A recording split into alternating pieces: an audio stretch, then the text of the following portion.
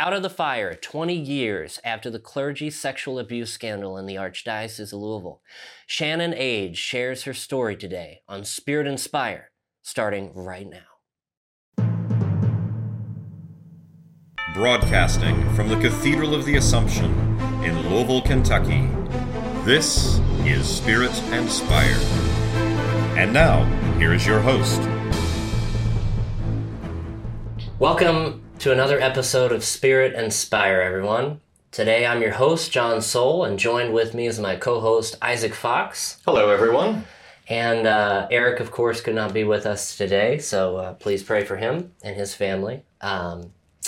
Today we have a very special guest, and someone who I didn't even know existed until a few weeks ago, and it's been quite a miracle of grace, and I consider her a good friend. So Shannon Age, thank you so much for being with us. Thank you for having me. Thank you so much. Absolutely. So, Shannon, you have a very, very powerful story, and I know the Holy Spirit we've asked to be with us, and especially as we prepare for Pentecost, the time in the church where so much goodness and fruit comes forth. We know that this time together will be that as well. We trust that. Absolutely. And so, you have a story to tell. I would love to hear, some of the early days and things that you've been through in life that has brought that sense of conversion and peace into your life. So, okay. Shannon, thank you. You're welcome. Many, many years ago when I was growing up, my mom and dad moved to a new house in Okolona in 1964 because they had heard that directly across the street from our house, they were going to build a Catholic church. And they wanted their little girls, who at the time were 4 and 6, to go to a Catholic school.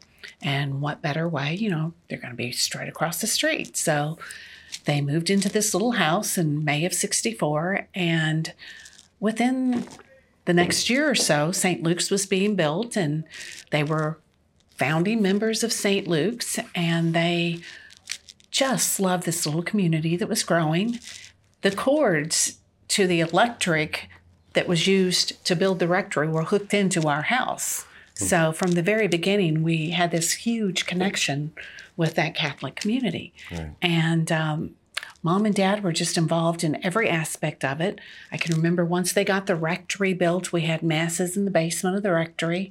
And then I believe we had them at a school somewhere for a while. And then the building was there. And, Mom and Dad again, Daddy was a lector. And this was just after Vatican II had come about. So everything was new and different to them, not so much to me. It was the only thing I knew, right. But new and different to them. They were always talking about this thing called the Baltimore Catechism.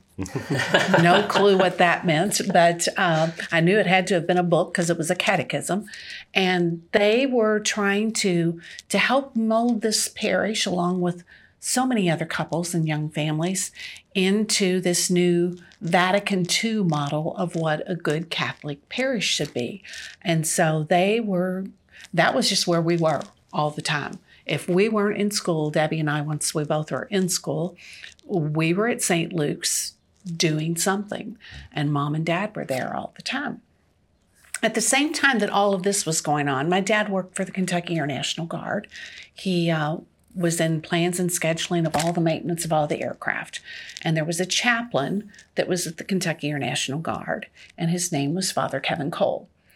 Now, Father Kevin was very different for that time period. And even today, most priests are assigned to a parish, and they live in the parish setting and they work in the parish setting. Well, Father Kevin, his big thing was he was a professor of theology at a local Catholic university, and well thought of, chaplain at the Guard.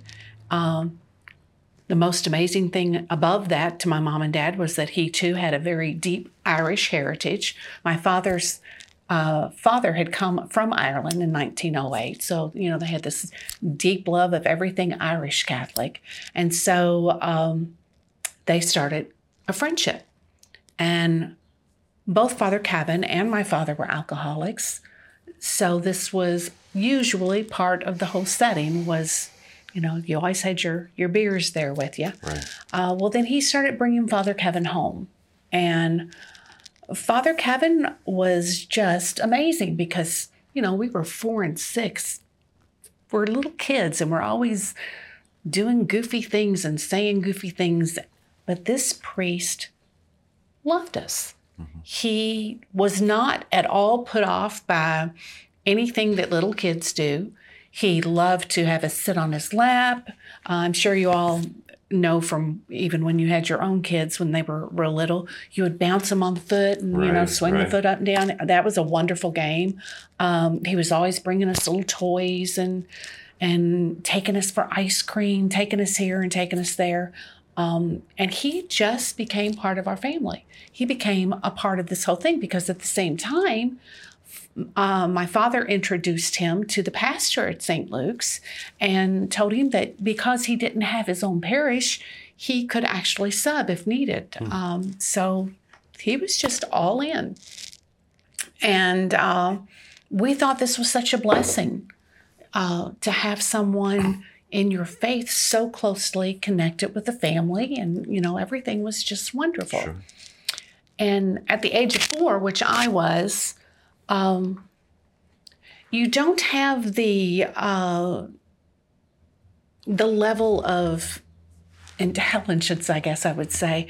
You don't understand what's good, what's bad, right, what's right, what's wrong. You just know that if mommy and daddy tell you to do something or if somebody's okay, you trust them. There's no reason not to. Right, They're your whole world. So, that's what we were told. Father Kevin is a priest. He's a good man, and he would never do anything because priests don't do that. Yeah. And so as this relationship kept growing, he started going on picnics with us at the local park, and we would do such fun things. He would literally roll down these big tall hills at this park. He would get on his side and row down the hills with us. It was so much fun, Yeah. He would get on the seesaw with us. I mean, he would swing us. Healthy human things. Healthy things. And he was just always there. He went on weekend trips that we would take to the lake. He was there for every birthday. He was just there.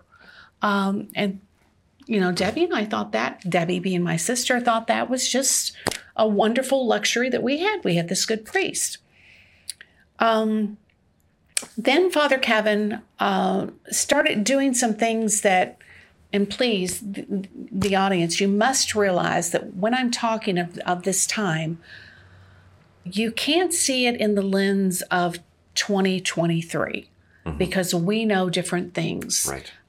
We know stranger danger. We know good touch, bad touch, all of these things that had never been heard of in 1964. Right. So when I'm talking about these things, please remember, I'm talking of a different generation, actually 2 generations ago, that had different views on what was safe, what was not. And none of the abuse scandals had broken at the time, so Never. This was unexpected. Totally. Nobody would even have been on their guard. No one would totally. have ever thought of it. Dreamed that anything could happen. Because Absolutely priests not. had a certain expectation, the church had a certain influence and standing in society that's very Absolutely. different than today. Absolutely. So in 1964, just a few months after all of these dinners where he would come out, I can remember in the evenings after we would go to bed, probably, I don't know if you all remember, there was these little Formica top tables that had metal all the way around them and the little metal chairs. That's the type of table my mom and dad had. So every time a beer bottle was raised, my dad was Sterling, Father Kevin was Stroh's, you would hear them clink on the table, and you just knew that they were just out there talking, and they usually were having discussions about theology or having discussions about stuff going on at the guard, which again, totally normal. But one night after dinner, Father Kevin asked if when the kids go to bed, would you mind if I said their prayers with them? Mom and Dad were like, well, sure, Father, that would be great. You can lead them in prayers. And so after we had our baths and we went to bed, Father came back in and led us in prayers. And Perfectly normal. Perfectly normal. At the time, Debbie and I slept in one room together. And, he just said prayers with us. yeah. And then a few weeks later, after dinner was over, he says, Dottie, how about while you're doing the dishes, I'll go ahead and give the kids their baths so that, we can get them to bed and just have a little more time. And she was like, okay. Dad said, sure, I'll just go get us some more beers and I'll be waiting for you, Father. So he gave us our baths, a 4 and a 6-year-old. So probably just a few weeks, maybe a month after that, he again came to them and said, I know you all never really get to enjoy a true evening out where you don't have to worry about the girls and you don't have to worry about getting up early the next morning. So if you want to stay out a little late, you can. He says, I've got an apartment at Bellarmine. Why don't you just let me take the girls with me and we'll go out to eat. I'll take them to our favorite restaurant. Shannon loves that spaghetti. We'll have dinner. We'll go back to my apartment. And then you can sleep in and those 2 cuties won't bother you. And that was the beginning. When he always took us to, it's a restaurant that is now gone in the Highlands. And he always got ravioli. I always got spaghetti and meatballs. I don't remember what Debbie got. And that was just our thing. And then afterwards, we went back to the building, and there were a lot of other priests there in the room. It was like a community room, if you will. And he introduced us and said that he was watching the little cuties for the night, and he needed to go now because he needed to get the kids up so that he could give them their baths and get them to bed. And so we went into an apartment. And I can remember there was a wall that went down the center portion of it. And on one side, I can remember there was a metal desk and I guess they're called foot lockers, what the military carry all their stuff in. Mm-hmm. And that was sitting there. And there was a coffee table. I don't remember a couch or anything. Debbie reminded me later on that there had been like a hot plate in the room. So I guess if he wanted to warm something up, he could. And then on the other side of that wall was his bed, a closet in the bathroom. And that was the beginning of it. Shannon, one of the things that occurs to me as you're getting into your story, and of course, the focus here, I think, is going to be on your story and the healing. The healing. But one of the things that does occur to me is, now that we're more aware of these kind of things, is the aspect of what would be called grooming does not relate only to the children, but to the parents as well. To the whole family. I help teach the high school religious ed classes at my parish, and so I had to go through the Safe environment. Safe environment. I couldn't think of the name, which is not a pleasant class to sit through. No. And so some of that information was new to me, but that aspect was something that very much caught my attention. Was the subtlety and the intelligence with which parents are groomed as well. Absolutely. And maybe if we have time today, we can circle back that a little bit, because part of this I would also like to be cautionary.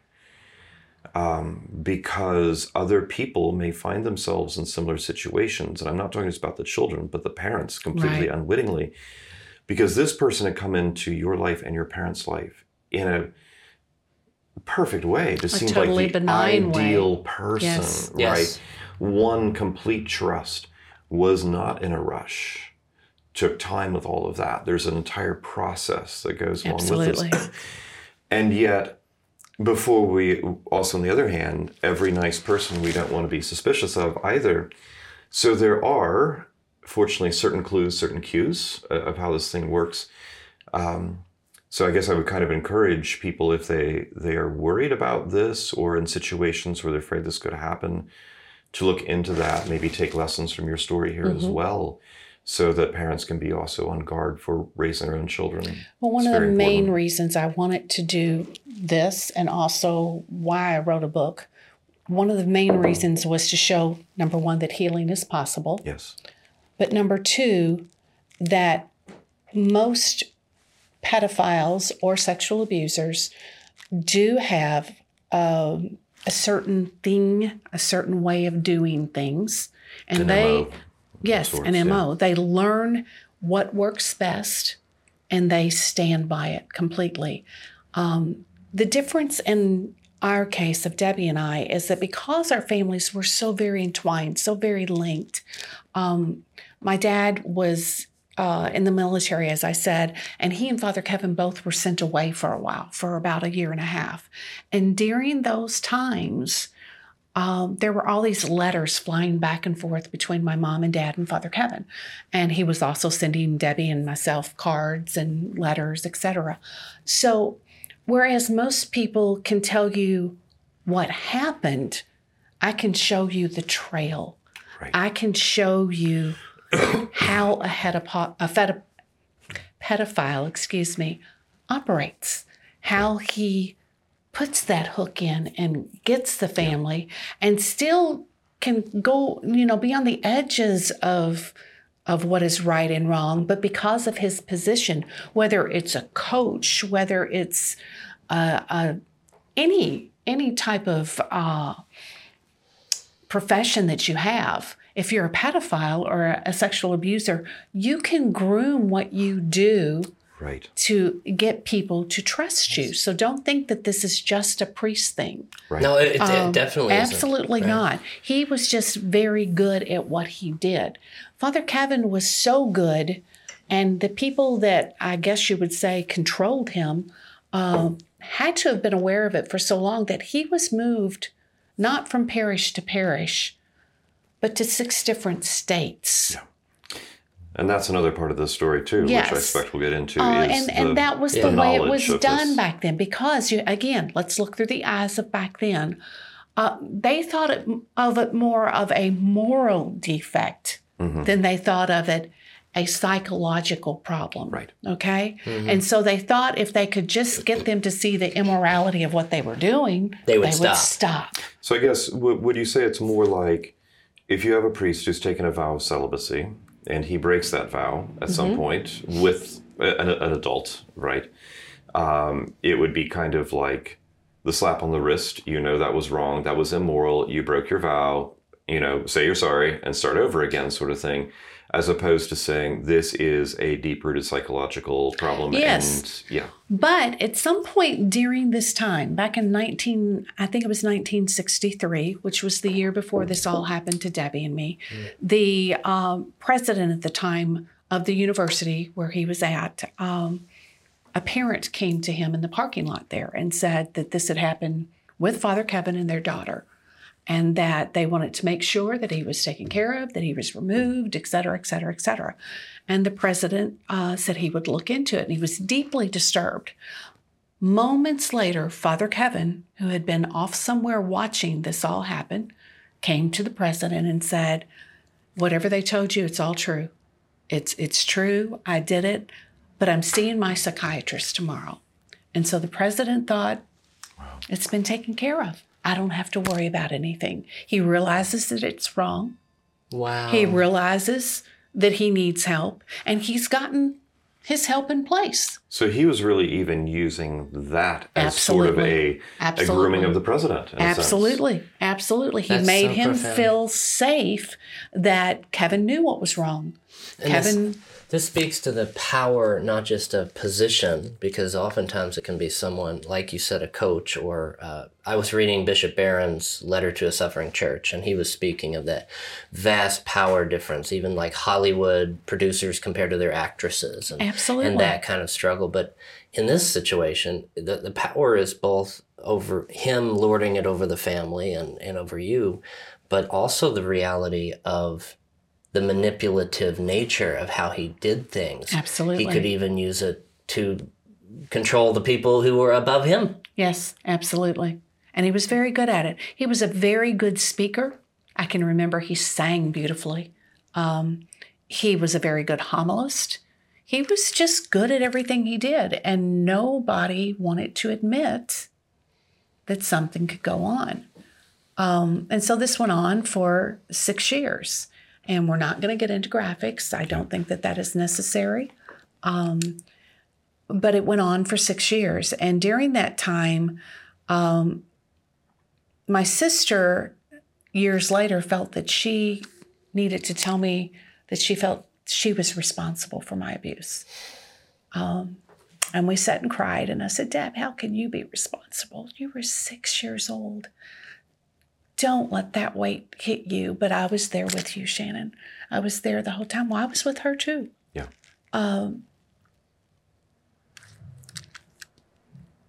Even my parents didn't understand. So how was a 6-year-old child who knew what was going on supposed to protect her little sissy? So, and I think that goes very far in a lot of families here in Louisville, where an older sibling was abused by a priest and then found out years later that a younger one was. And they carry so much guilt, so much shame. It's an extra load. But you have to understand, people, they were all children. And there's no shame or guilt that should be ever put on them. It was no fault. They were doing what all. they were told to do. Right. Yeah. So the challenge we're facing here is this is not just your story, but this is the story of many who were involved in this. And with Father Kevin, but even other priests that, I mean, I'm not going to try to jump ahead of the story here, No, it's, go right ahead. To me, the arc of this story is one of absolute suffering, death, but also resurrection and healing. And we're actually in those very days of resurrection and healing that we're starting to witness, but it's taken decades. Yes. Decades. When this first came out in 2002, and the first stories started coming out of Boston, and then they started coming here in Louisville, Debbie and I sat down for quite a while, and what do? We had both been in therapy for over a decade at that point. I was at the time 42. Debbie was 43, getting ready to turn 44. And she said, well, what are they going to ask for? And I said, I have no idea. And she said, I don't want money. And I said, I don't want money either. But what we need to find out is how many other people did he affect? Right. We know we can't be the only ones. Mom had given us little hints of people she thought perhaps something had happened to, but she had never really come right out and said who she thought for sure. So I called the Archdiocese. And at the time, again, we have such a great system now with a specialist that takes care, Martine Siegel, who takes care of victims, okay? Yeah. And we have all of these different things that have been implemented since 2002, thank God. But at the time, it was a deacon that was answering the phone. And he had no training in how to talk with people who were reporting.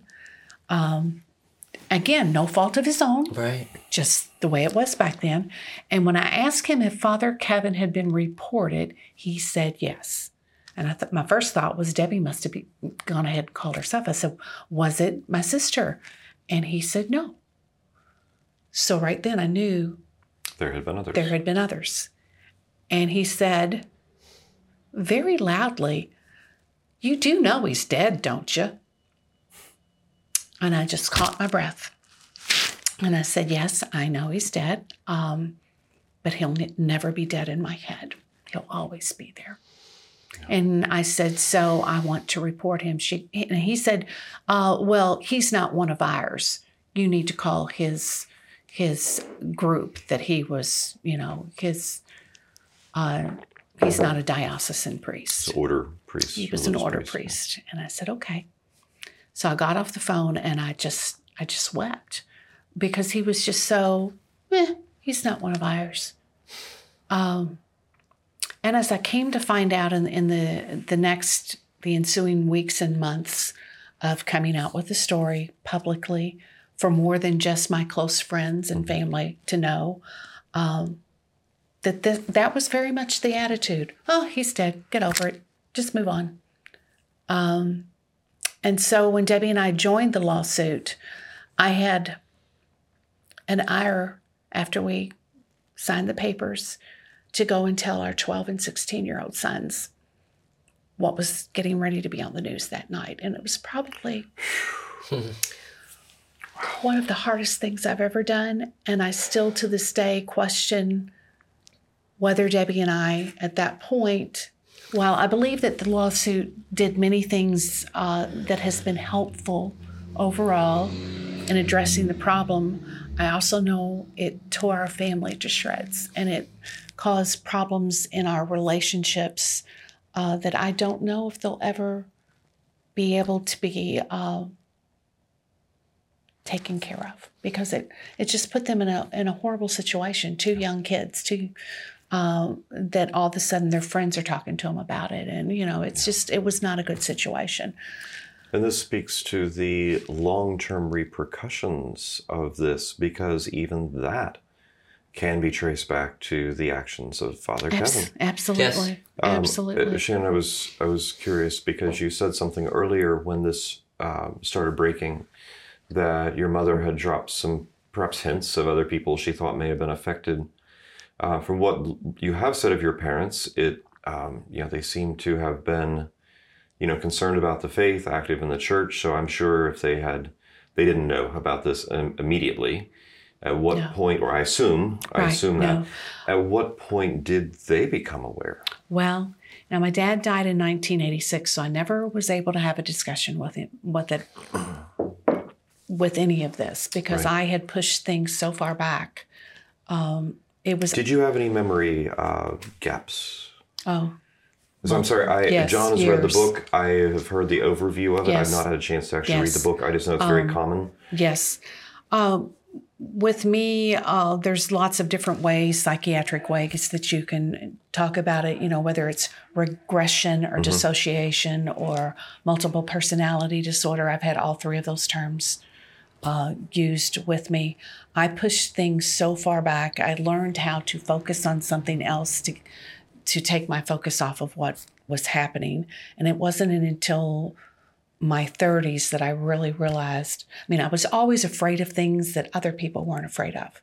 I was afraid of certain smells, certain noises, certain phrases, the smell of beer. But you didn't know why? Didn't know why. There were two songs that if I heard them, I would just start crying. And they were even to this day, you'll hear them now and then. Strangers in the Night by Frank Sinatra. Yeah. He used to sing it to me. Blue Spanish Eyes, which was early in the 60s. Now, I don't know if maybe tried to sing Blue Irish Eyes because we were so Irish. But, but when these things happened, you didn't connect it to that. No, I just knew I was absolutely terrified, just terrified. And then my dad died when I was 26. And when I was 30, Steve and I, my husband, started doing mission work in Appalachia. And Steve was not baptized into any religion. He had just known that from the day we started dating, if he wanted to see me on the weekends, it was going to be planned around going to church. Right. That was just the way it was. Good for you. And my dad, Bernie Shaughnessy, had one rule when it came to church attendance. One rule. The only rule.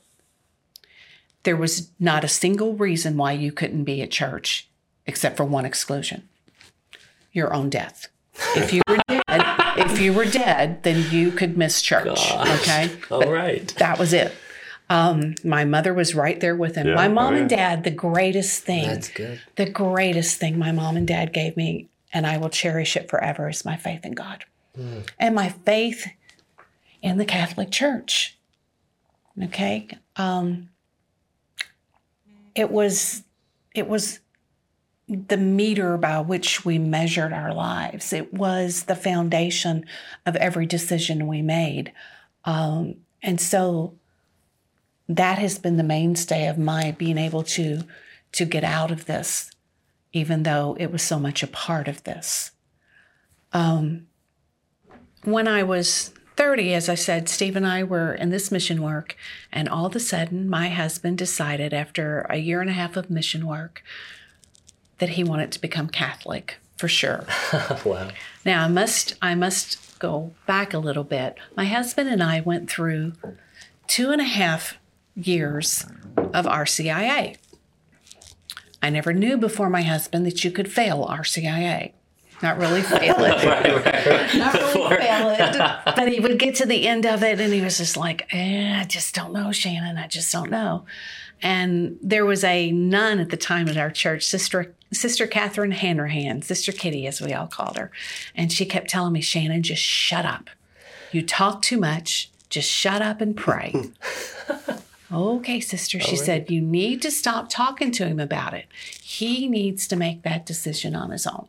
So in November, the weekend before Thanksgiving of 1991, we were doing a mission trip down to Eastern Kentucky, and we would always have Mass at this little glass-enclosed chapel on Mount Tabor.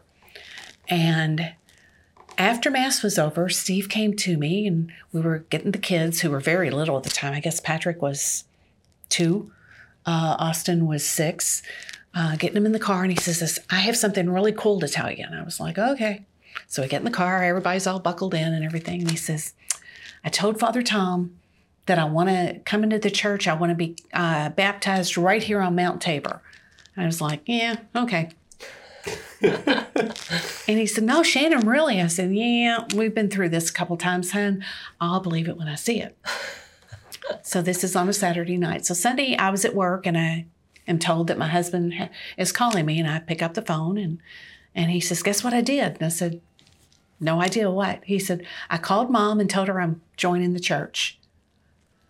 He had always worried about his mother because they were very much So that was like the big anti-Catholic. step. And Yeah. when he told me he called his mother, I was like, oh my God, you're really going to do this is real. time? And he said, yep, I'm going to do it. So our best friends at our parish sat with us for a couple of weekends putting together this whole wonderful Mass. 32 people from St. Luke's, including Sister Kitty, our singing nun, traveled all the way to Eastern Kentucky, and Steve was baptized, and it was a glorious day. It was just wonderful. My mom went along, and oh my Lord, she was just, singing to the high heavens. She was so happy. But just preceding this, I was starting to have a lot of nightmares again. And a lot of smells and sounds and things were really starting to worry me. And I would be on my way to work, and I would, at 6:30 in the morning, I would be thinking, something is wrong with me. There is something really wrong with me, but I don't know what it is. I just know something is very not right. So Steve gets baptized on February the 8th, 1992. I'm a date person, okay? Yeah. I could tell you, me too. I could tell you the date of just about everything that's ever happened in my life. Wow. And on May the 7th, my mom and I were talking on the phone, and she told me that one of my cousins was at Our Lady of Peace. And this cousin, to me, was one of the most put together, in control. I mean, she was just all that. Yeah. And when she told me, she said, you do know. I said, well, why is she in there? And she said, well, her dad abused her when she was young. And I was like, oh, okay. And she says, well, you do know Father Kevin abused your sister. And it was just like dominoes, Pandora's box opened, everything just started running through my mind, and I wanted to go. I just wanted to run. I remember I told her I had to go, and I hung up the phone, and I just sat there. I was just like, oh my God, that's the key. Yeah. And so all these memories just started flooding and flooding and flooding and flooding. And for 3 days, I kept it to myself because I was terrified. My husband just joined the church, and now I want to run. I don't, I've got to get out of here. My goodness gracious. And 3 days later, I finally sat down with Steve and I said, I have something horrible to tell you. He said, okay. Now, at this point, we had been together almost 12 years, 11 years, 12 years. We had been married 9.5 years. So we did a lot of years together. Yeah. And here I am going to tell my husband something that I never really had understood about myself, and just lay this bomb on the table 3 months after he joined the church. And so I said, I have to tell you that Mom just told me something 3 days ago that made me understand why I'm weird, if you will. And he said, okay. I said, Steve, I was abused by a priest when I was little. And he said, I know. And I was like, wait a minute. What do you mean, I just have discovered this myself. How could you possibly know? He said, the day that we got married, we were getting ready to leave to go on our honeymoon, and your dad took me aside and said, Shannon has had some really bad things happen to her when she was little. A priest really messed her up when she was a small girl. Please be gentle with her tonight. And I just lost it. I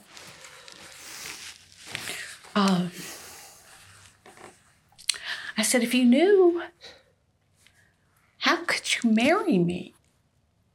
You've always called me your virgin bride. How? And he said, Shannon, what he did to you, you couldn't control. You are my virgin bride. And so for the next few weeks, I was just all over the map. 1 minute, I haven't known about this all this time. Let's just put it back in the box. Don't want to look at it. But then on the next minute, I was having all these horrific nightmares and flashbacks and seeing everything in my head. And so I went to the deacon at our parish. I didn't want to go to the priest for obvious reasons. Right. But I went to the deacon, and he listened to me. This deacon was so dear to us. He was Steve's godfather. Wow. And when he got done listening to me, he said, can I ask you one question? And I said, sure. He said, if it hasn't bothered you all these years, why would you even want to bring it up now? Jeez. And I thought, oh my God. Okay. All right. And we hung up. About a week later, the phone rang again. And this was long before you could look on the phone and see who was calling you, Right. But I picked up the phone, and he told me who it was. And he started just apologizing. Shannon, I'm so sorry.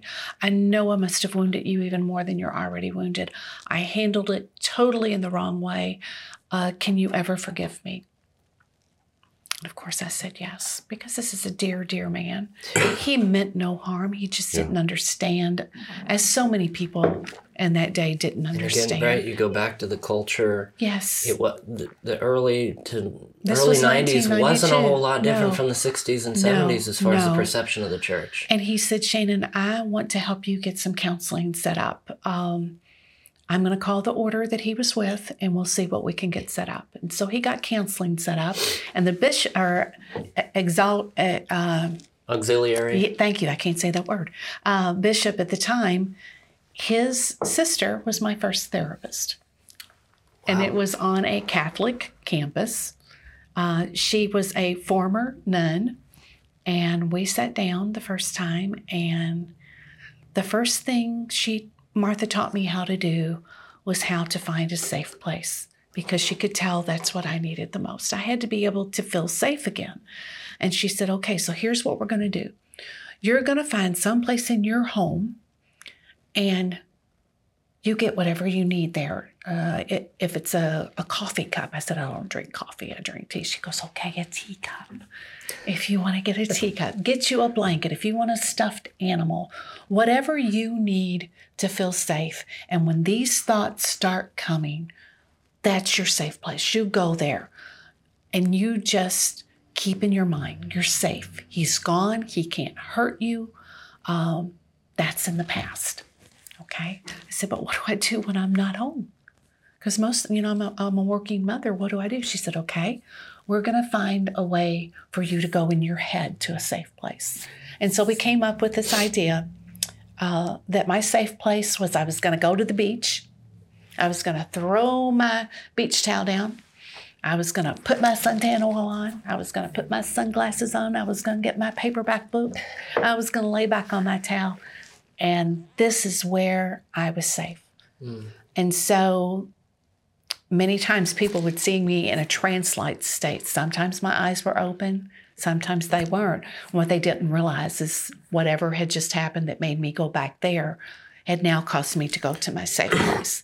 And this is something, that was in 1992. That's 31 years ago. And I still go to my safe place from time to time. Other than my favorite safe place is no longer a chair. It's my honey. It's my honey. Steve is my safe place. My sons are my safe place. I know that they will never let me be in danger again. I think there's something so beautiful in what you were saying about that. When a person has these kinds of wounds, which have been inflicted by another person, ultimately, we know that only God can heal that. But he uses, as we see in the incarnation, human means to do that. Absolutely. And the healing that you are beginning to tell us about and will continue in your story is not just the direct healing of God working inside of you, but your husband, who is also sitting in the room right now as we're recording this and hearing this. I was so moved. I was so touched by what you were saying about him. And what a beautiful lesson that is to the two of us men sitting right here, who are married men, and not talking about situations like this, but just the fact that we as married men can show the love of Christ to our children, to our spouses, and how tangible, how meaningful that is, because we're humans. We need that human touch. And insofar as we may have been wounded through another human, sometimes God uses another human to help bring that healing. Absolutely. And I just met your husband for the first time today, but he sounds like an absolutely amazing human being. He's my rock. I'm his pebble. He's my rock. Shannon, I have to say, as you share this story, it's very near and dear to my heart because, as I said at the beginning of this time together, that I didn't know you existed a few weeks ago, and by the grace and miracle of God, he brought us together, and it's something that I feel called to voice in the right way, but I always wondered why my parish went through such difficulties in the 1990s and early 2000s with our school closing, our parish almost closing, our parish burning down, all this debt getting loaded onto us, and we felt completely neglected and confused and lost for so many years. And even after we rebuilt in this resurrection, it didn't feel like that because our priest got depression after the abuse scandal broke, and I absorbed so much of this negativity, and then he died when I was 16 years old. And yet, at the same time, of absorbing a lot of that negativity, I absorbed the faith, the determination, the strength of my grandma being the director of religious education, and my parents, my dad being on the finance and the parish council, my mom in the choir and decorating for the church, and all the work that they did. My mom being in a Catholic rock band to raise money for the rebuilding of the church. Like these things that I always felt where there's a reason I grew up with this.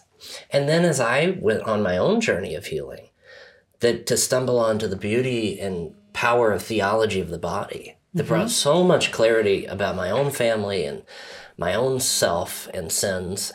And now this, to learn that this took place, obviously in many places, but in the very heart of my parish, it unlocked something in me, in my life. And I if God ever would have, if there was ever a reason that God would allow a church to burn down, it would be for what would have happened in that building. Well, and the funny point of that, Mom called Debbie the morning that the church was burning down. It was like 3 or 4 o'clock in the morning. And Mom was sitting on her couch facing the church burning down. And she was crying. And she told Debbie, I saw it come up and now I'm watching it burn to the ground. And this was 5 years after Debbie and I had both started into our therapy, etc. And about an hour later, Debbie called me and she said, the church is burned to the ground. And I was like, do what? She said, Mom said it's burnt to the ground. It's gone. I said, are we talking about St. Luke's? And she said, yeah. She said, it's burnt to the ground, Shannon. And we were both just in shock. And then later on, after the investigation went through, it was found that there was a short and an extension cord, I believe, in one of the confessionals.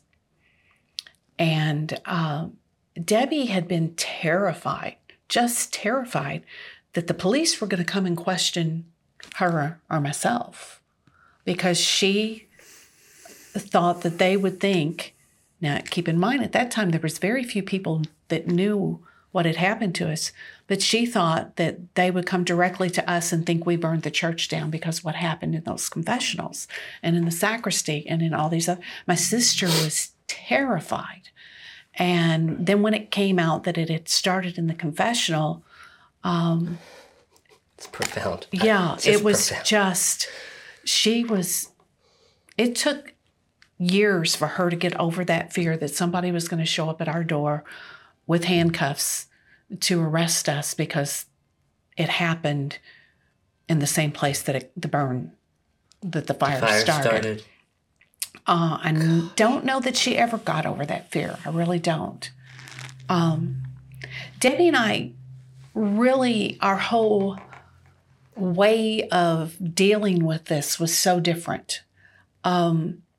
Not to say that mine was better than hers. There's a million ways to heal. And Debbie was a very, very sensitive child, easily upset. And she was one that carried everything in her heart. And Debbie was so wounded by what happened to us that she never overcame it. She, to her dying day, if you ask her why life had been so hard for her, well, you know what he did to us. Yeah. I mean, she never got to a point of healing. Some of the stuff that Father Kevin did to us was so intrusive, but also, I have to go to the story of the plates. You may see here there are 3 china plates. So it's up a little bit higher here.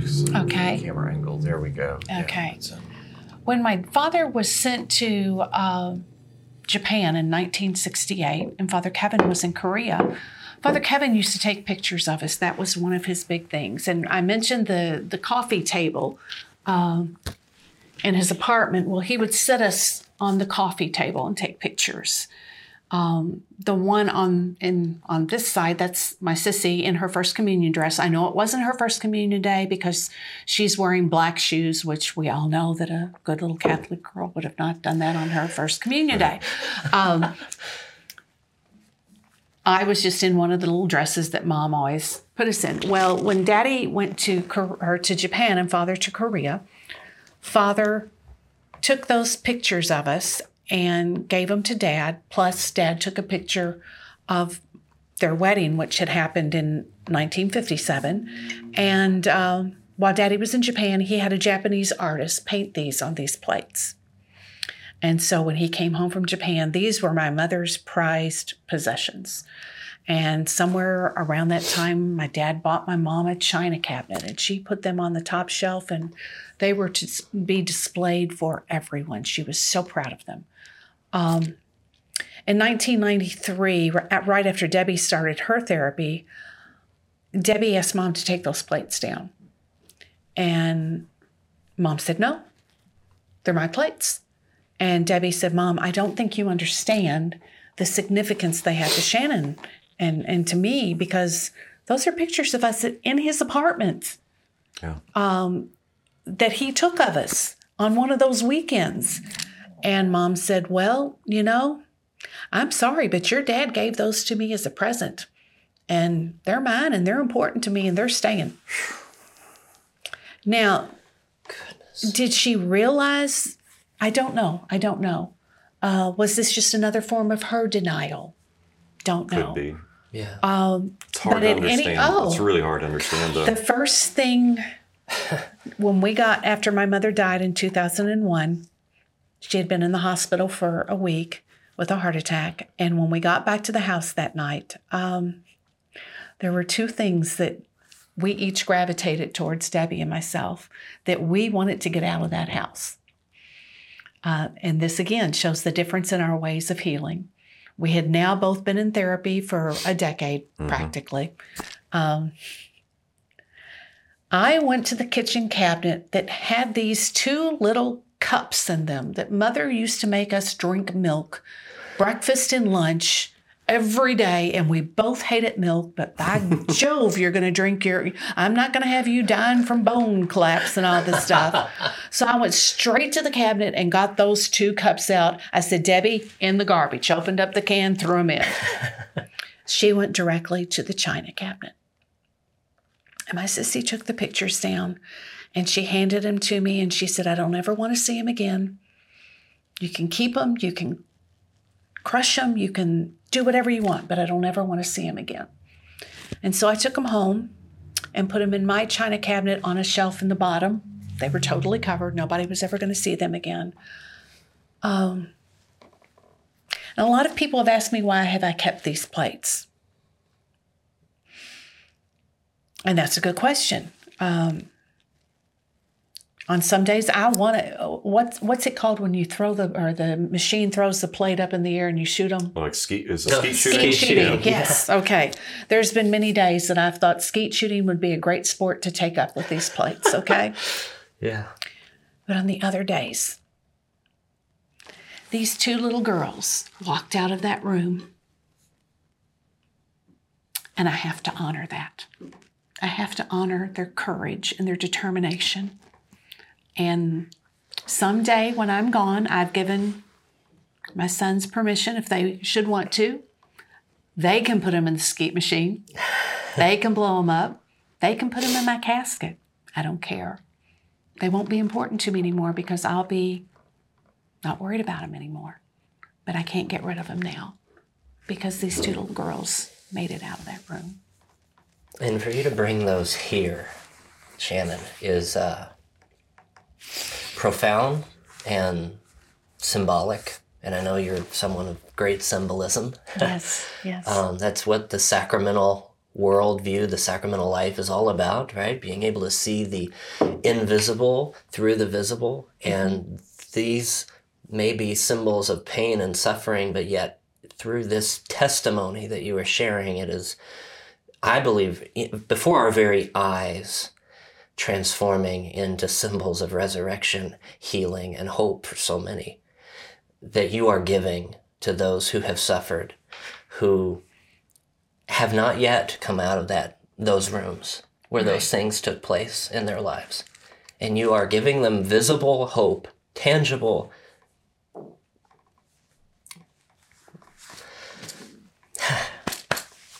a tangible reality that it's possible. It is possible. It is possible. And I think now what we need to do, if I can be so bold, we need to leave this behind and talk about what happened after. Yeah. Okay? Let's go Let's do that. on past, because that's where the real miracles happen. That's where the story happens, because I don't want to be stuck back there anymore. I have to say, before we move on to that, though, my sister never overcame this. My sister died in 2014. She was still very, very hurt, very bitter, very angry. She had left the Catholic Church decades before, and I understand why she did it. It was too traumatizing for her to be around the sacraments. We have a different way of looking at things. Like I said, healing is very different for different people. And she never could come to grips with that. And she was very faithful in her new church. And she was, she had great faith in God. Yeah. Great faith in God to the day she died. She just could no longer profess it in the way we were brought up. Yeah. But we have to remember that one of the terms I used for years was that I was stuck in the muck. I understood the muck. I understood the depression. I understood at the time that all this stuff finally broke through. Now I understood why I tried to commit suicide so many times. Now I understood why I was many times my worst enemy, my own self, because I would do things that would cause these memories to come back up. Other times they just slap you in the face when you were absolutely not expecting it. And, I went through years, those first 10 years of therapy were brutal, were just brutal. But they were brutal for my family too. And they formed this core around me and finally helped me to realize that what lies outside of the muck is it's life-giving. And at that point, I started really learning how to rise above that muck and try to stay out of that muck. Yes, I might get slapped in the face again. That's always going to happen. But there are ways to still believe in God, still believe in the Catholic Church, still believe that it's the universal church that Jesus Christ set it up to be, to still believe in the sacraments, even those very sacraments were used in my abuse. I could still find beauty in those sacraments. And that's when the real healing began. And this was probably the mid-2005, 2006. I was involved in a lot of different things that were going on with the local survivors. And we were learning and trying to find new ways to heal. And everything, was doing pretty well. Until around 2009, 2010, my darling husband at that point of 15 years, I guess, somewhere around there, he decides he wants to be a Catholic deacon. And I was like, you are kidding me, right? This is a joke. All of that. Yeah, this is a joke, right? No, Shannon, I feel a calling. I'm like, hell no. There's no way. You do realize, dear, that in this archdiocese, for the deacon to be in formation, the wife, number one, has to sign off on it. Right. And number two, she has to go to all the classes. Oh, and my he gosh. goes, yeah. I said, you're crazy. You're out of your mind. There's no way in hell. So I called Dr. Brian Reynolds, who by that time, Brian and I were good friends. And I said, Brian, is there any way that, I could get like an exemption where I didn't have to go? And he goes, nope, Shannon, you have to understand the reason that we do that. It's because your husband in this formation period will be reformed. And you will be reformed. And if you don't journey with him, in that process, you're not going to recognize the man that comes out of this.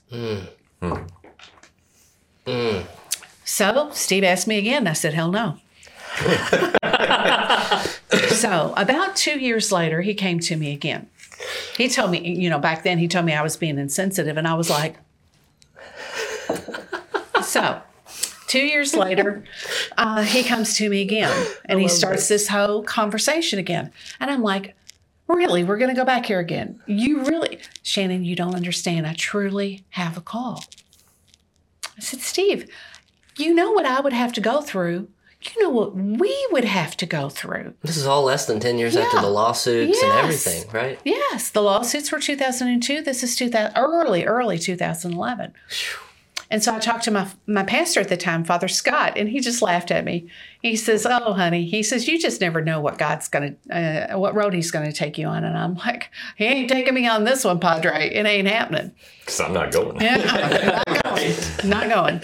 So 2 or 3 weeks later, Steve said, after church, let's go for a drive today.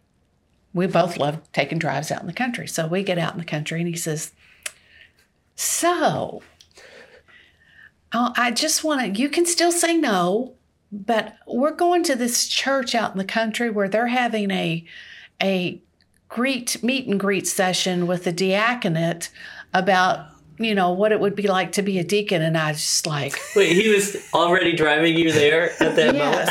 And I was like, I'm not going. He goes, Shannon, please. I love it. Just go to the meeting. Just listen to what they have to say. I'm not saying that we're going to do it, but please, just at least listen. I said, okay, I'll go, but I'm not going to like it. And he said, okay, that's fine. If you don't like it, and if you want to leave, we can leave, whatever. So we got there. I thought at one point he was going to have to throw me over his shoulder and carry me in. I that much did not want to go, but we went in, and in this room, there were 2 or 3 6-foot-long tables, and all around them are these deacons and their wives. And all these deacons have got their little collars on and their little shirts, and I'm thinking, oh. So we sat there, and I watched my husband, and he had tears in his eyes. And I could see he really had a deep calling. This was something that was just tugging at his, no, I won't even say tugging at his heart. It was just pulling him. And so the crafty Shannon thought, I've got a way out of this. So after it was all over with, at the time the diaconate director was Deacon Bob Hall and his wife Sherry, and they, after the whole thing was over, I got Deacon Bob and Deacon Sherry to the side. I said, I have a question for you. He said, yes. I said, my husband Steve here, he wants to be a deacon. If your wife sued the Catholic Church, can you be a deacon? Oh, I thought I had it. I had it in the bag, Not many people can ask that question. Yeah. I got it in the bag. This man's going to say, there's the door, lady. Yeah, right. And Deacon Bob said, first of all, Shannon, I want to tell you I'm so sorry this happened. And I thought, wow, so different from the first time. Yeah. And I said, thank you for that. He said, but let me tell you, I don't have a problem with it. And I doubt our Archbishop would have a problem with it too. And I will tell you this, if you all decide to come in the program, I'm getting ready to retire from being the director. I won't be the director of your class. Notice he said your class. He said, but what I will tell you is during the process of that 5 years, each couple has a mentor couple that they can go to that helps them along the road, that helps them with questions, that helps them with anything. He said, Sherry and I would love to be your all's mentor couple. Oh, wow.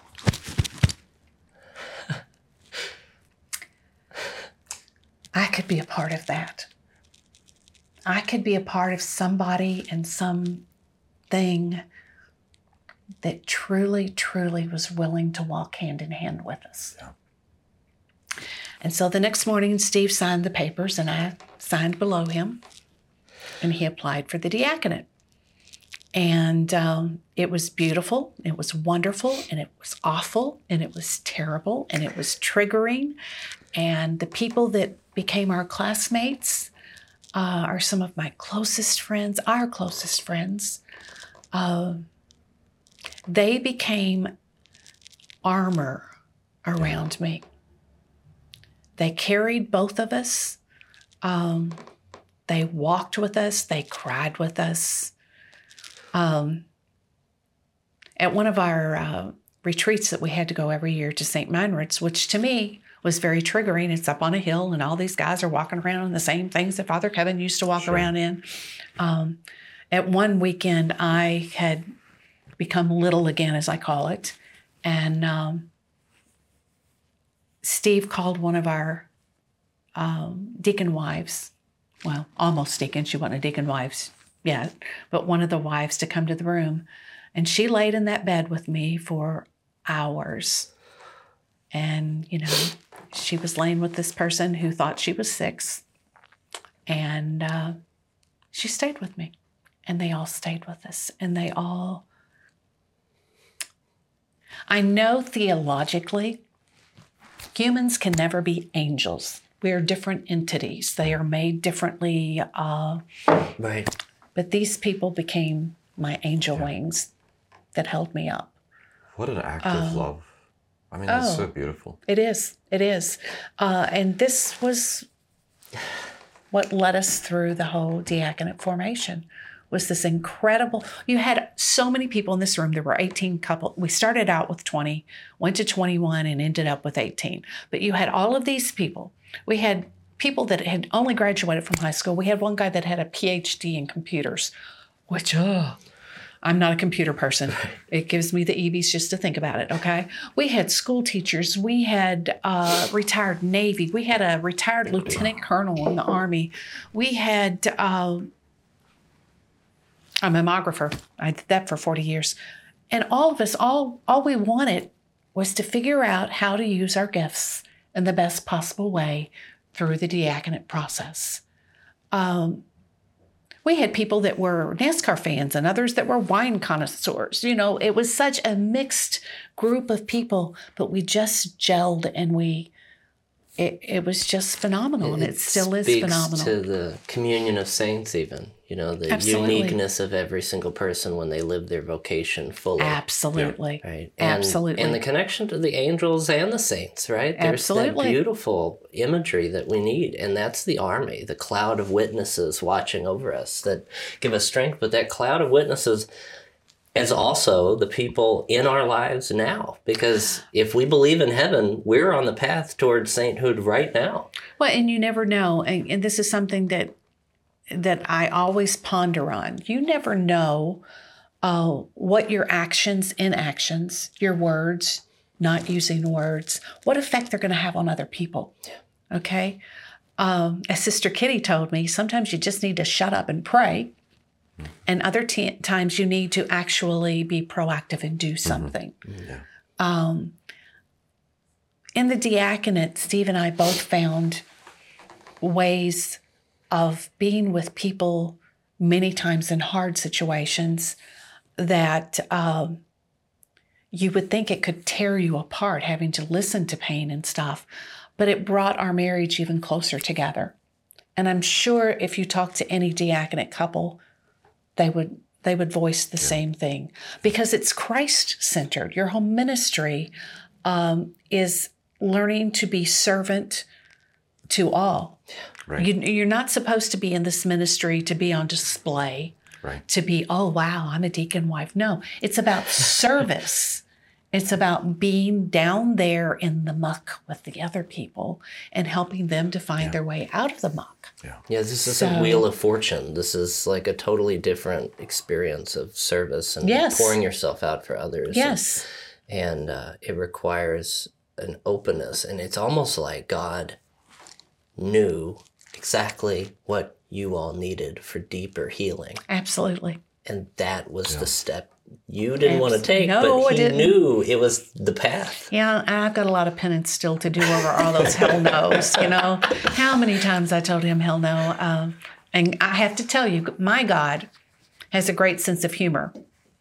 Otherwise, I wouldn't be here because he has to have really, my plans and in his timing. Oh, absolutely. Always in his timing because, I'm a very impatient person sometimes. So I'm like, God, now. And, I think we all are. Yeah. And I've had to learn, and especially in the last few years, I've finally come to accept God has a plan. Mm-hmm. Okay? And all of my problems, all of my worries, everything that happened to me, God's already figured out the end. It's already in place. Right. It's already in place. He knew that this was the road that I needed to take to get to where I am now. Yeah. And even though some parts of that road were very, very hard, very uncomfortable, just horrible, the blessings that it has brought to myself and hopefully to other people, and knowing that, I think I've talked to you a number of times about this, John. I've been asked so many times, how can you believe in this God who didn't stop the abuse? Okay, first and foremost, we would be nothing but robots if God had not given us our freedom of will, okay? Right. I don't want to be a robot. But unfortunately, sometimes, many times, we can use that freedom to do things that are hurtful, tragically in some ways, to other people. Sometimes we mean it. Sometimes we have no idea we've even done it. That's why we always, confess of our sins of commission and sins of omission. Because sometimes it's what we should have done, but we didn't.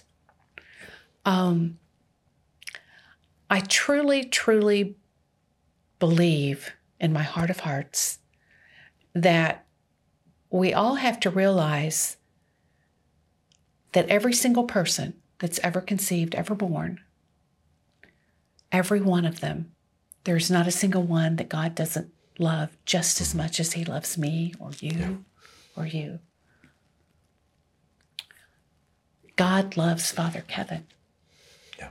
He's his child. Yeah.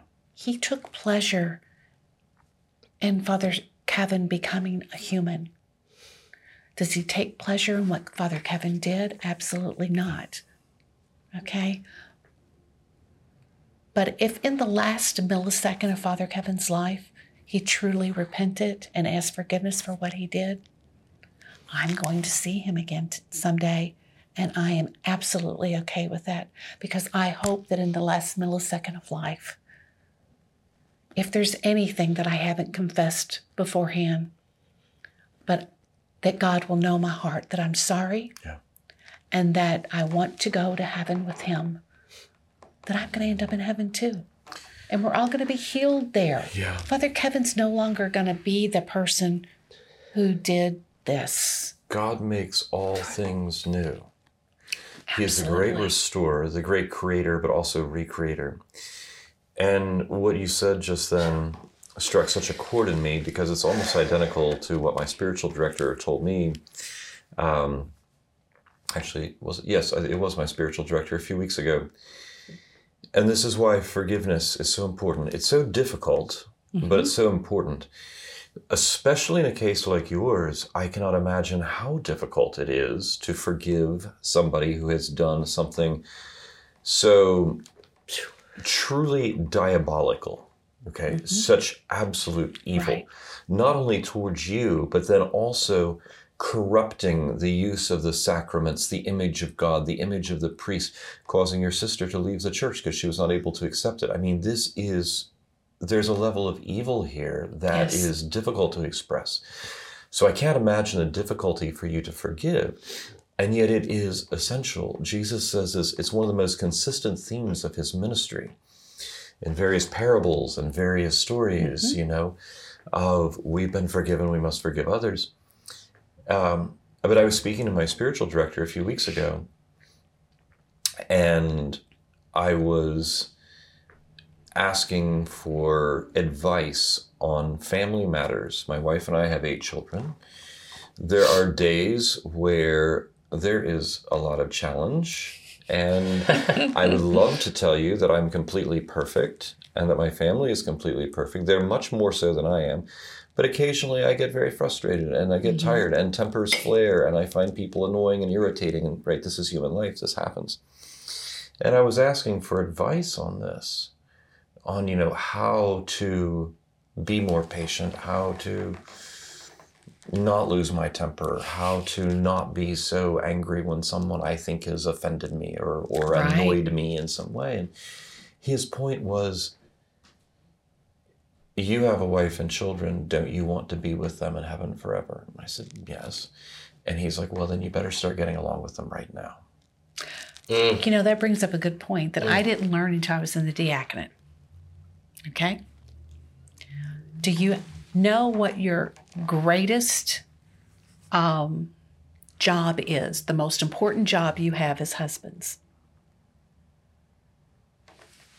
Helping your wife to get to heaven. Yeah. That's and true her both. most important job is to get you to heaven. The sanctification of the spouse is the central role to which the other spouse is called. Exactly. Yes. So that's your most important role. True. That's your most important role. I knew that, and thank you for reminding me because I completely forgot. Right. And it speaks to the power of you all as a couple, as a witness. And and this is where my theology, the body, comes out. Like John Paul II talks about our original innocence being broken into three original experiences of original solitude, original unity, and original nakedness. And that solitude is, Adam in the garden before Eve, but it's also each individual person, man and woman, because Adam before Eve was really mankind, man and woman. And that was in the solitude, solitude but for yourself and God.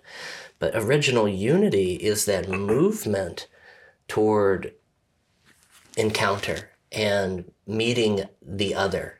And that fascination, that mutual submission, again, in the fulfillment out of reverence for Christ, that is the deeper image of God than just individual people made in the image and likeness of God.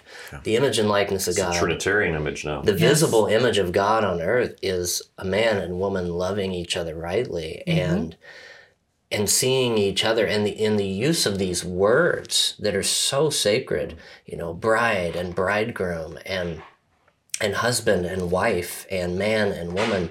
Obviously, we know in this world and society, they're losing their meaning because they have been so twisted up. Yes. Why would something like this have hit the church but to cripple her influence and to discount her teachings and to twist the perceptions of others toward the church so that even more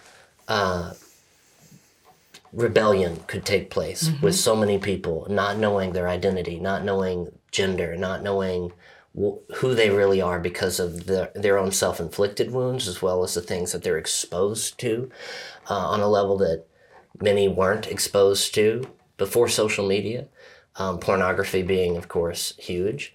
But the things that took place in your life were well before any of this hit. And yet, it was also the 1960s, which was the height of the sexual revolution. When all the twisting of the culture was going to be happening. It really started exploding from there. Absolutely. And, something else that I think that we've learned, too, back then when Father Kevin went to seminary and everything, he started in the 8th grade.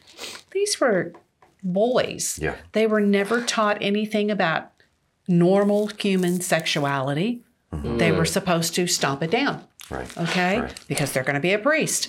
So there have been a lot of wonderful priests that came through that and did wonderful things. But we can now see that we have to, even if we're going to say, you want to be a priest, we can start doing classes. We can't stomp things down. They still have to be taught how to deal with their own sexuality, even in an abstinence. Yeah. In abstinence, you still have to understand your sexuality. And I think many times that could be part of the problem with some of these priests. They were so ill-formed in that segment of their life that they didn't know what to do with it. I would imagine that if someone is older when they enter the formation, it would be a little bit easier to discover at that point if they have any psychological tendencies and so forth that may not have come up earlier. So, Shannon, you were talking earlier, and I think you used the word a couple of times about being stuck in the muck. Yes, right? yes. And the first half of this conversation, we were talking about the muck. And then you're talking about the journey to the diaconate, and this is the getting unstuck part, the healing, which we want to get around to. So maybe we could take like a short break and then talk about the rest of the getting unstuck from the muck part. Okay. Yeah, let's do that. Sure. All right. Well, everyone, we'll be back shortly with more of Shannon Age's incredible heroic story here on Spirit Inspire. See you soon. Hey everyone, this week's episode is sponsored by Family Renewal Project. FRP is a local theology of the body apostolate in service to the Archdiocese of Louisville. They're dedicated to renewing the culture through the renewal of the family. They have so many amazing things going on, so check them out at familyrenewalproject.com. Welcome back to Spirit Inspire, everyone. I'm your host again, John Soule, and we've been talking with Shannon Age. Powerful story of healing and redemption and intense suffering in order for her to get there. And I just first want to thank you for your courage, for your honesty, for your love, for your mercy, for your witness. And it gives us, in the whole Archdiocese of Louisville, hope that it's possible. Yeah. Mm-hmm. True hope. And for me, being a member of the very parish where much of this took place, it's unlocked the key to my own past. I've just through reading your book, through talking to you the past few weeks, it's like I relived the 1990s, the early 2000s, and I was able to have more compassion on so many people that I didn't understand why they were reacting in this way. And obviously, not everyone would have been aware of what happened or would have responded the way they did because of what happened in your life, because we were dealing with the traumas of losing the school and the near closing of the parish and the burning down. But I look at them as spiritually linked. There was great evil done on the grounds of what should have been sacred ground, holy ground, sacramental ground. And that sacredness was violated and twisted. And that is what I think God was trying to wash away, to renew in a way that brought healing and hope.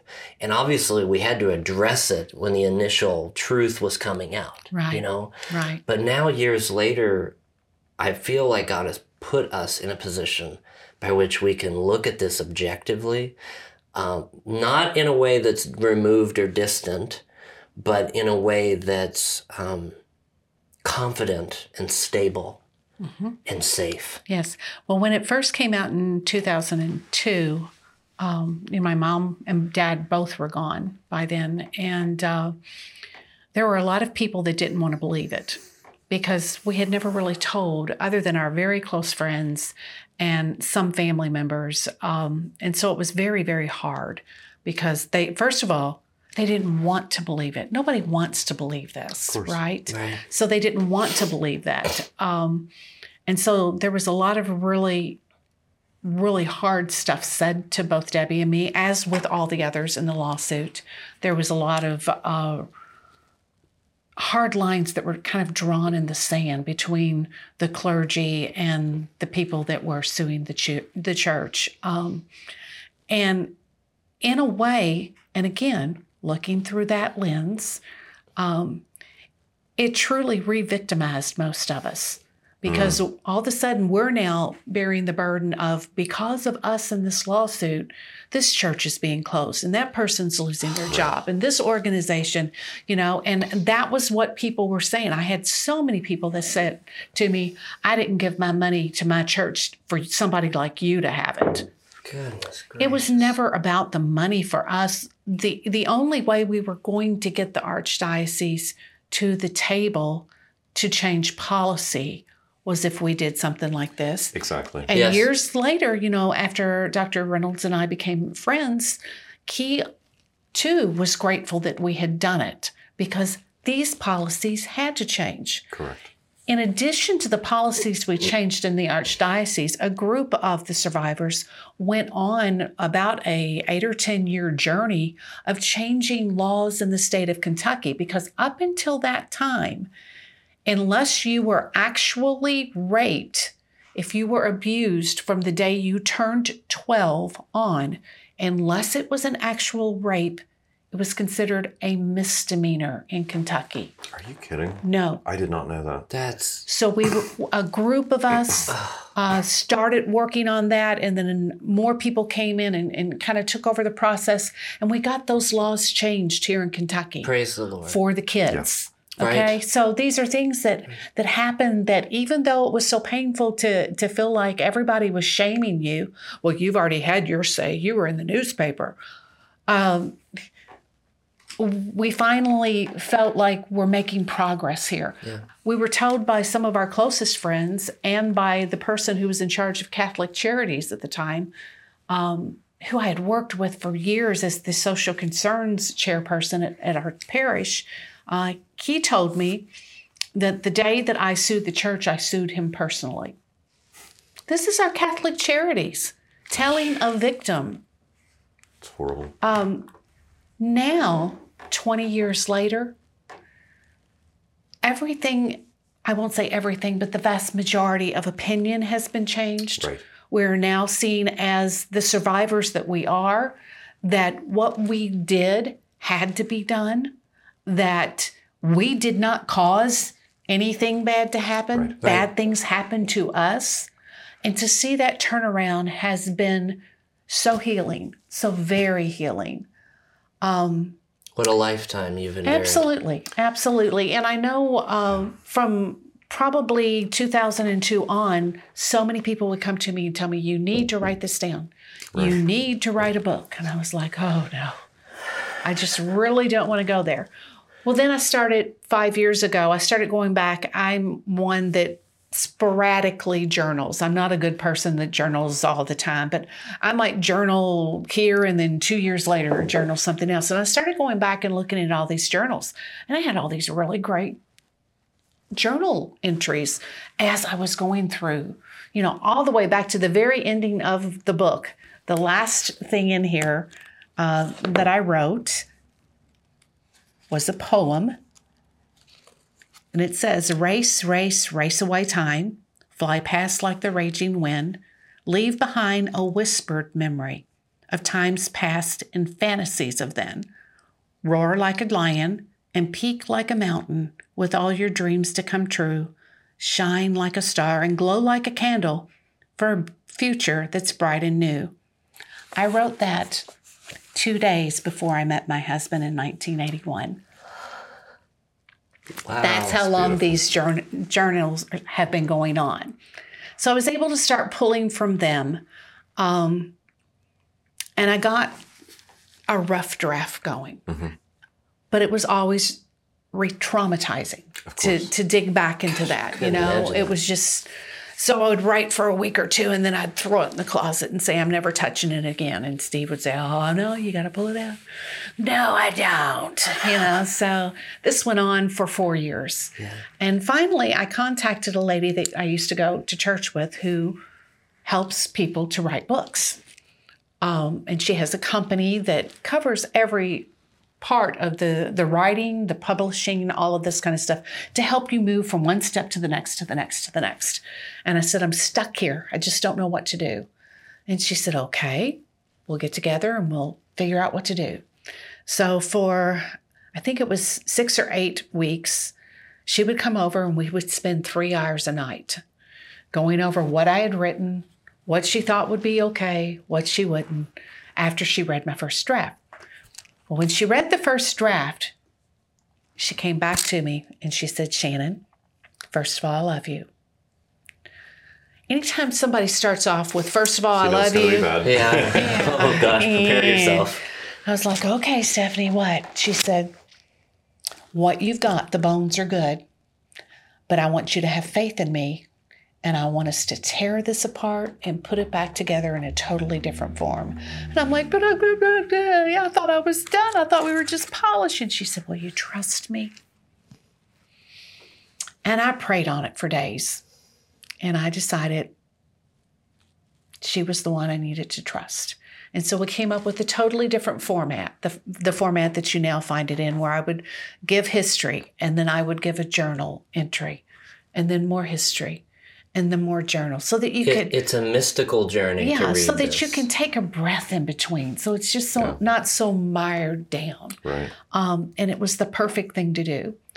And so then we went to the editing phase, and the editor is vastly accomplished, vastly wonderful, knows what she was doing, and I felt like an arrow had struck my heart because this was my baby. Yeah.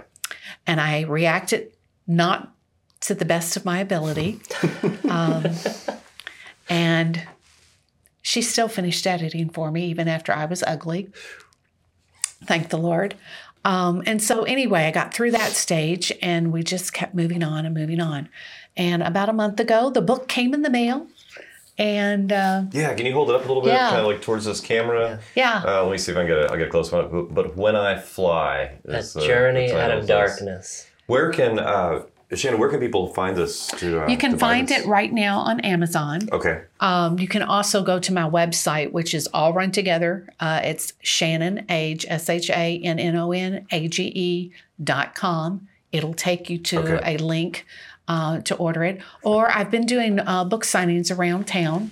My next book signing is this coming weekend. It'll probably be over before this comes up. For sure. It's at a quaint little shop in Highview called Kim's Pickens. Kim has been, she was our youngest son's confirmation sponsor many moons ago, and she invited me to come there and do one. I'm hoping to do many more. We've done one at our parish, getting ready to do another one at another parish out by where we live. So we'll just keep on doing that. And do you post those dates on your website? I do. Well? I do. So it's shannonage.com. Yes. And so you can buy the book through there. You can see you've got upcoming book signings. Yes. And it's also available, you said, on Amazon. On Amazon, yes. Yeah, but When I Fly. So hopefully we can encourage some people to read the story. Yes. Yeah. The one thing that I want everyone to take, this is a heavy subject. Yes. This is a hard subject. But my goal for this book, the biggest goal, was to show that it's possible to overcome. Right. Okay? The next goal was to show the whole process that a perp can use to get the family and the kids involved. Yeah. My next goal was, I'm hoping someday, I've already had a couple of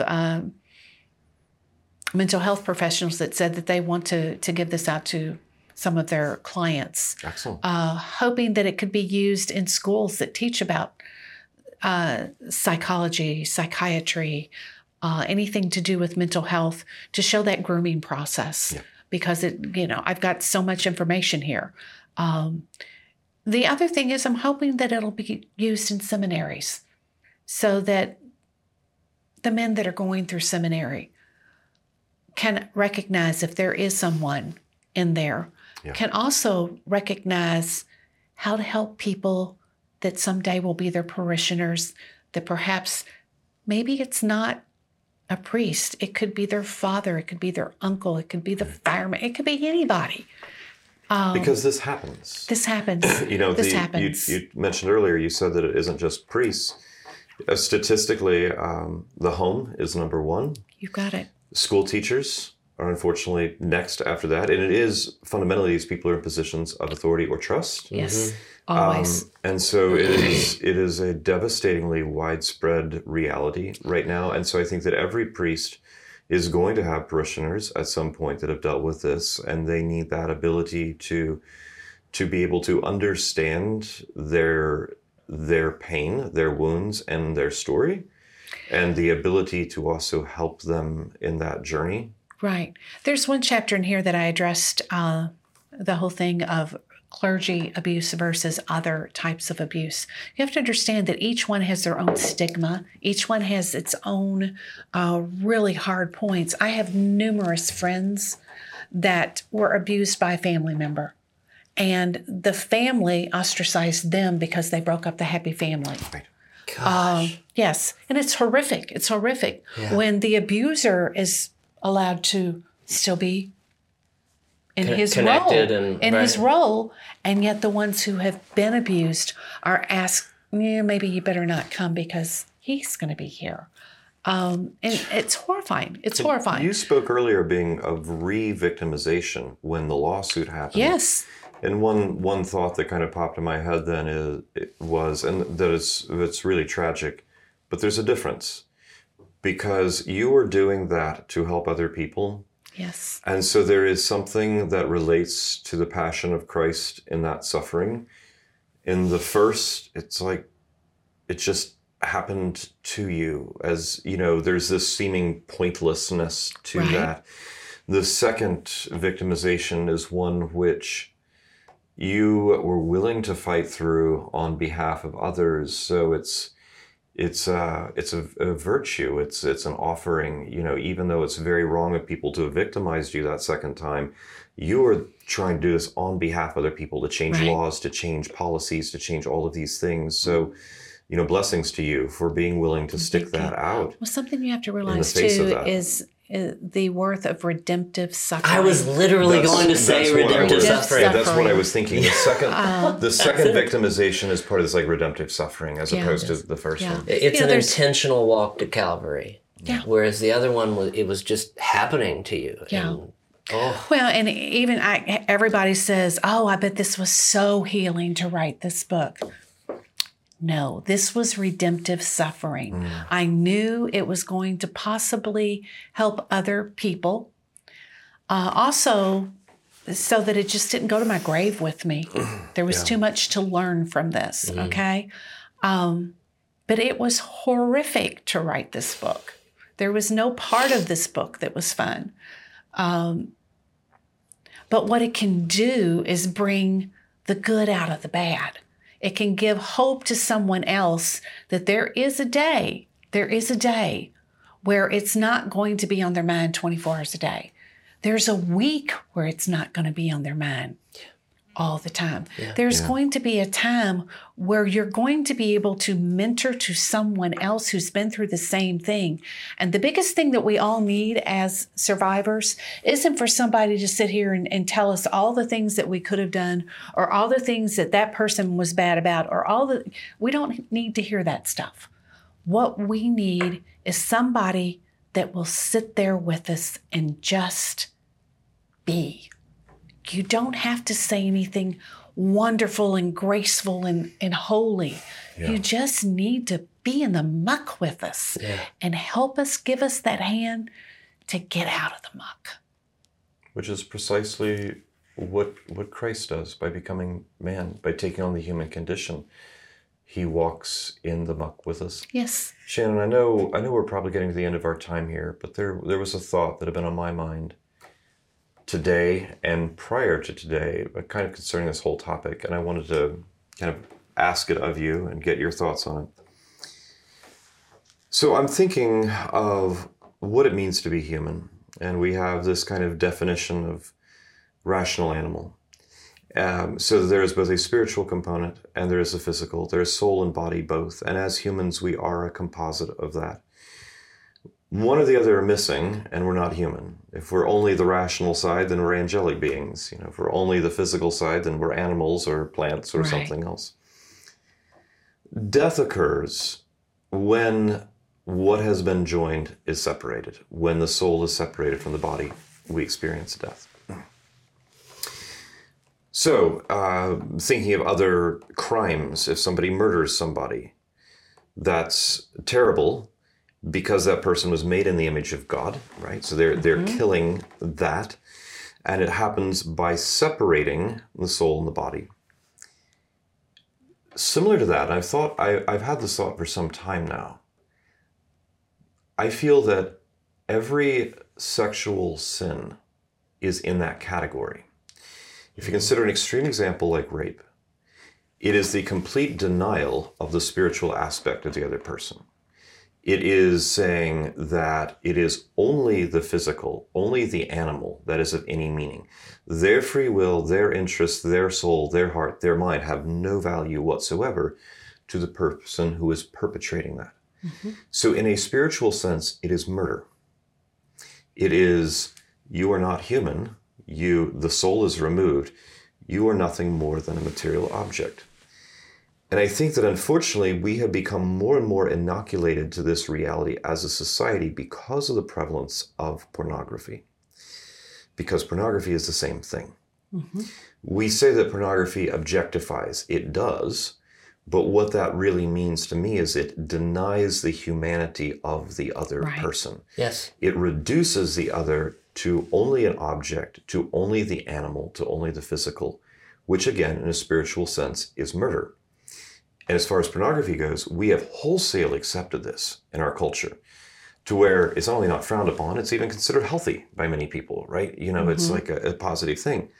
Whereas both the people involved in the pornography and the actual action of it have been dehumanized for years. And we have addictions and all kinds of things that flow from that. And then those viewing are taking the same and also reflecting that back upon themselves, reducing themselves to, I am merely this as well. Right. And so the reason I bring that up is because for many, many years, I didn't understand something about abuse. I didn't understand why one of the common results of it is things like depression, low self-esteem, and poor self-worth, right? We hear all these terms thrown around. I always thought, well, somebody hurt you. Wouldn't you be really mad at them? Wouldn't you say, I didn't deserve that? But what has happened, especially as a child, and I finally came to realize this through understanding this whole concept, particularly as a child, when one is more susceptible to those subconscious things that affect you for the rest of your life, you have been told you are nothing. Again, it's spiritual murder. You have been told that you are nothing more than an object. You are not even of the level of human. You are certainly not of the level of being made in the image of God. Mm-hmm. And this is one of the reasons to me why it is such a great evil. And it not only denies the humanity of the other person in general, which any form of abuse or rape do, but it also denies a particular portion, namely the childhood, which is so precious, so fundamental, so foundational for everything that follows. And so I think that many people hear these stories, but they don't fully understand what the victim has been through or why the victim later on expresses certain emotional, psychological traits they do. Oh, yeah. And so I think it's important for us to understand that. But in every case of abuse, a person has been told, not through words necessarily, but through actions, you are of no value. You are not made in the image of God. You are not even human. Mm-hmm. And if that happens to you as a child, you cannot help but take that with you for years and years to come. And then so often people will engage in self-destructive behavior because they realize they have no self-worth, or they've been taught that, not because it's true. It's funny you should say that. But because it's gotten stuck into the subconscious. Our youngest son and I were talking about this, just a few weeks ago. And he says, Mom, think about it. With what all happened to you and Debbie, you both should have ended up dying in a gutter somewhere when you were 25 years old, a crackhead, meth head, alcoholic, prostitute. Frequently happens. And it does happen. Yeah. Often. I'm told because of the very early age that we were, our whole sense of self was still being formed at that. Right. And therefore, our whole sense of self was absolutely skewered. Right. We, of course, felt worthless, both of us. Yeah. We both felt like objects. Men, Yeah. And Thank God. and I many did people not feel have. responsible for it, as if there was something about me that made this happen. Absolutely. Now, I will say I never felt that for the mere reason that. But some people do. I'm just saying. Oh, that's absolutely. understandable. Yeah. I think it was because I was so indoctrinated at such an early age. I was told that I was God's bride and he was God's man and this was God's love. Okay? Just pure evil. Shannon. Yeah, and pure this little First Communion dress here. We have pictures that we took, or my parents took, whoever, that day when I made my First Communion in that dress. And I've had to come to terms with this just of late in getting all the pictures ready for the book, that he literally took that. I truly believe he believed that, okay? Because the same day that this happened, that the pictures were taken at my mom and dad's house, later on that evening, we have pictures of Debbie and me in his apartment on that table getting pictures taken. So we know what happened that night. He always, once we made our first communions, as long as we could wear those dresses before we outgrew them, that was like, I don't know, sexy clothes for him. But it's meant to be a wedding dress, a veil, a sacred object to communicate a deeper reality. But that just shows the level of his illness. Right. The level of his illness. And Lord. Yeah. So again, when people, one of the things that I get most angry with is when people say your triggers are your own. You take care of your triggers. Well, I'm sorry if I smell beer, or if I hear strangers in the night, or, a myriad of different triggers that I have. Yeah. And I may be doing well, might have been doing well for a week, a day, a month. And all of a sudden it slaps you in the face. Hey, you're back there. You're back there. Yeah. And you have to dig yourself up again. So I think the thing is, you have to realize you can always dig yourself back up. Now, sometimes it takes longer than others, but you can. I can remember in Father Kevin's apartment when I would be rocking under the desk and I knew what was going on with Sissy. For years, all I could remember was the rocking, that I would just rock. And as my husband would tell you, anytime I'm upset, anytime I'm triggered, whatever, I start either rocking or swaying. I've learned that that's called self-comforting. Yes. Okay? Yeah. Didn't know it. Didn't know I was doing it. But if you see something like that going on, that's usually what is going on in my head. Of course, because of the whole, I am Father Kevin and blah, blah, blah, blah, blah. Father, the name Father, Father God, not possible. Not possible. Anything male was scary. And so here I am, I'm supposed to believe in this male Father God and his kid, Jesus, the boy. Probably 4 or 5 years ago, I started seeing on the internet all the time these pictures of my first day in heaven with Jesus, and you see Jesus hugging a woman, or you see Jesus with little kids, or whatever. Yeah. And I finally came to realize when I was rocking under that desk, I was sitting in Jesus's lap, and he was rocking me. He was there with me then. And that's a real safe space. Yes, and he's here with me now between two fellas, and he will be with me the day I take my last breath. I think, Shannon, that's where, what I was saying a moment ago, where this goes, because there's two things that I really want to emphasize to anyone listening. As you said, it's not anybody's fault that this happened. No. This happened to you. But the result of being left feeling dehumanized or of no worth, I think that, the devil is the father of lies. Absolutely. And I think the two greatest lies, perhaps the only two, that he's ever told was first to get us to believe something false about God, and the other one is to get us to deny the value of what we are, made in the image of God. And that viewing of oneself as of no account, of worthless, of not human, that is a lie which, to be completely blunt, comes from the very pit of hell. Yes. And everyone who has ever been abused in any way needs to hear 1,000 times, you matter, you count, you are made in the image of God, you are more than this, you are beautiful, you are good. This, you need to hear this. Everyone God's does. child.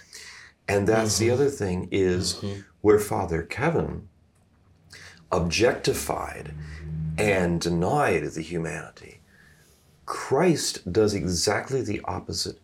God becomes man and gives himself to us. He does not take, he gives. And I cannot help but think how Father Kevin twisted the sacraments, right? In your mind and the mind of your sister.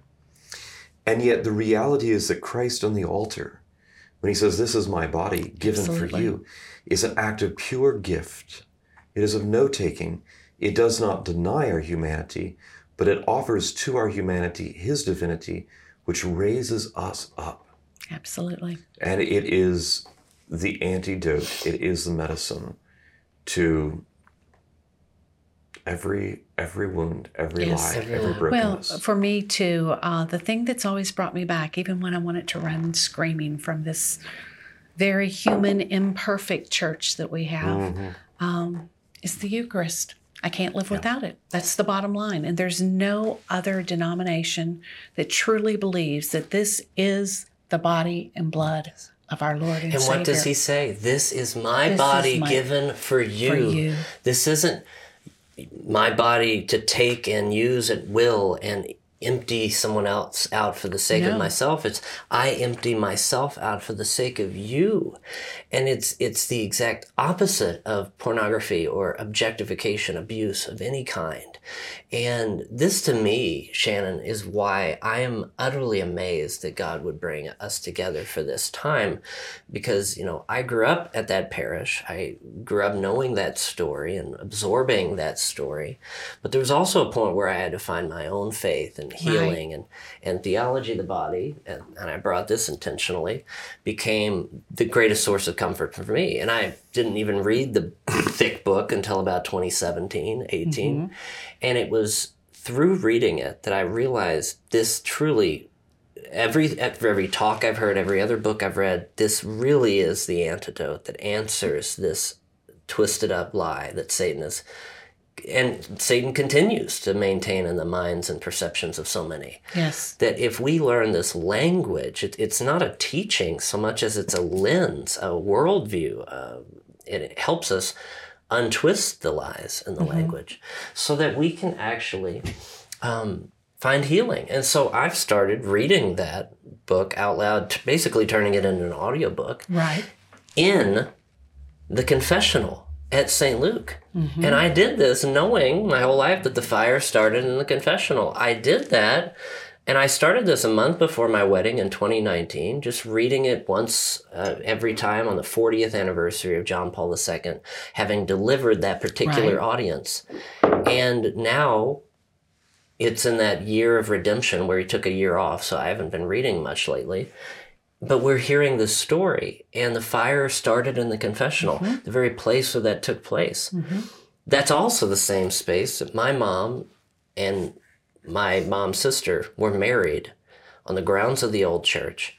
That brought a lot of healing to my family. And it was in the same physical space where these things took place with you and your sister. And so I just thank you for your courage, for your resiliency, for your mercy. It, as I've said, it's unlocked a key in my own life, and I believe it's been the key to unlock so much healing and awareness and hope for so many in the Archdiocese of Louisville. Well, I want to say this too, to the people of St. Luke's. I know when my sister and I came out in 2002, they were devastated, but they were also, they felt like everybody was looking at them like, why did you let this happen at your church? They were no more guilty than Debbie and I were. And I hate that they felt that way. I hate that they ever felt that they had any part in it. They didn't.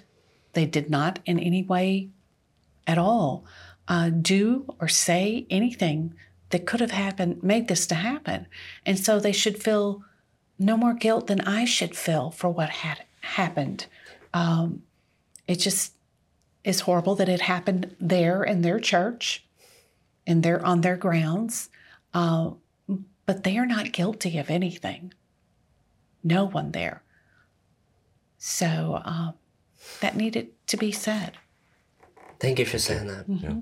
It's a great, because it feels like a debt that has to be repaid. But it's a debt that only Christ can pay in a beautiful way. And so, do you have any final thoughts, things that you would like to share as we conclude this episode today? Never give up on your faith. Ever. Don't. Even when you're going through the worst of whatever, whether it's a family situation, a divorce, somebody is dying of a horrible disease, somebody came to you with abuse, doesn't matter. Don't give up on your faith. God does not ever give up on us. So don't give up on him. You are an inspiration. Well, thank you. Thank you. Thank you. On Spirit Inspire. Thank you. Well, praise God for you, Shannon. And thank you all so much for spending this time with us to hear Shannon's heart, to hear her story of incredible healing and redemption and hope for so many. And we pray for all those who are still suffering in this cloud of darkness. And we pray for the strongholds in our archdiocese to fall. And we ask you to pray for all those victims who've suffered abuse, who are continuing to endure that journey. And be open to the Holy Spirit to bring healing in your life. In whatever way that may be, trust the Lord. He will guide you to the promised land. With that, everyone, we are praying for you. Please pray for us.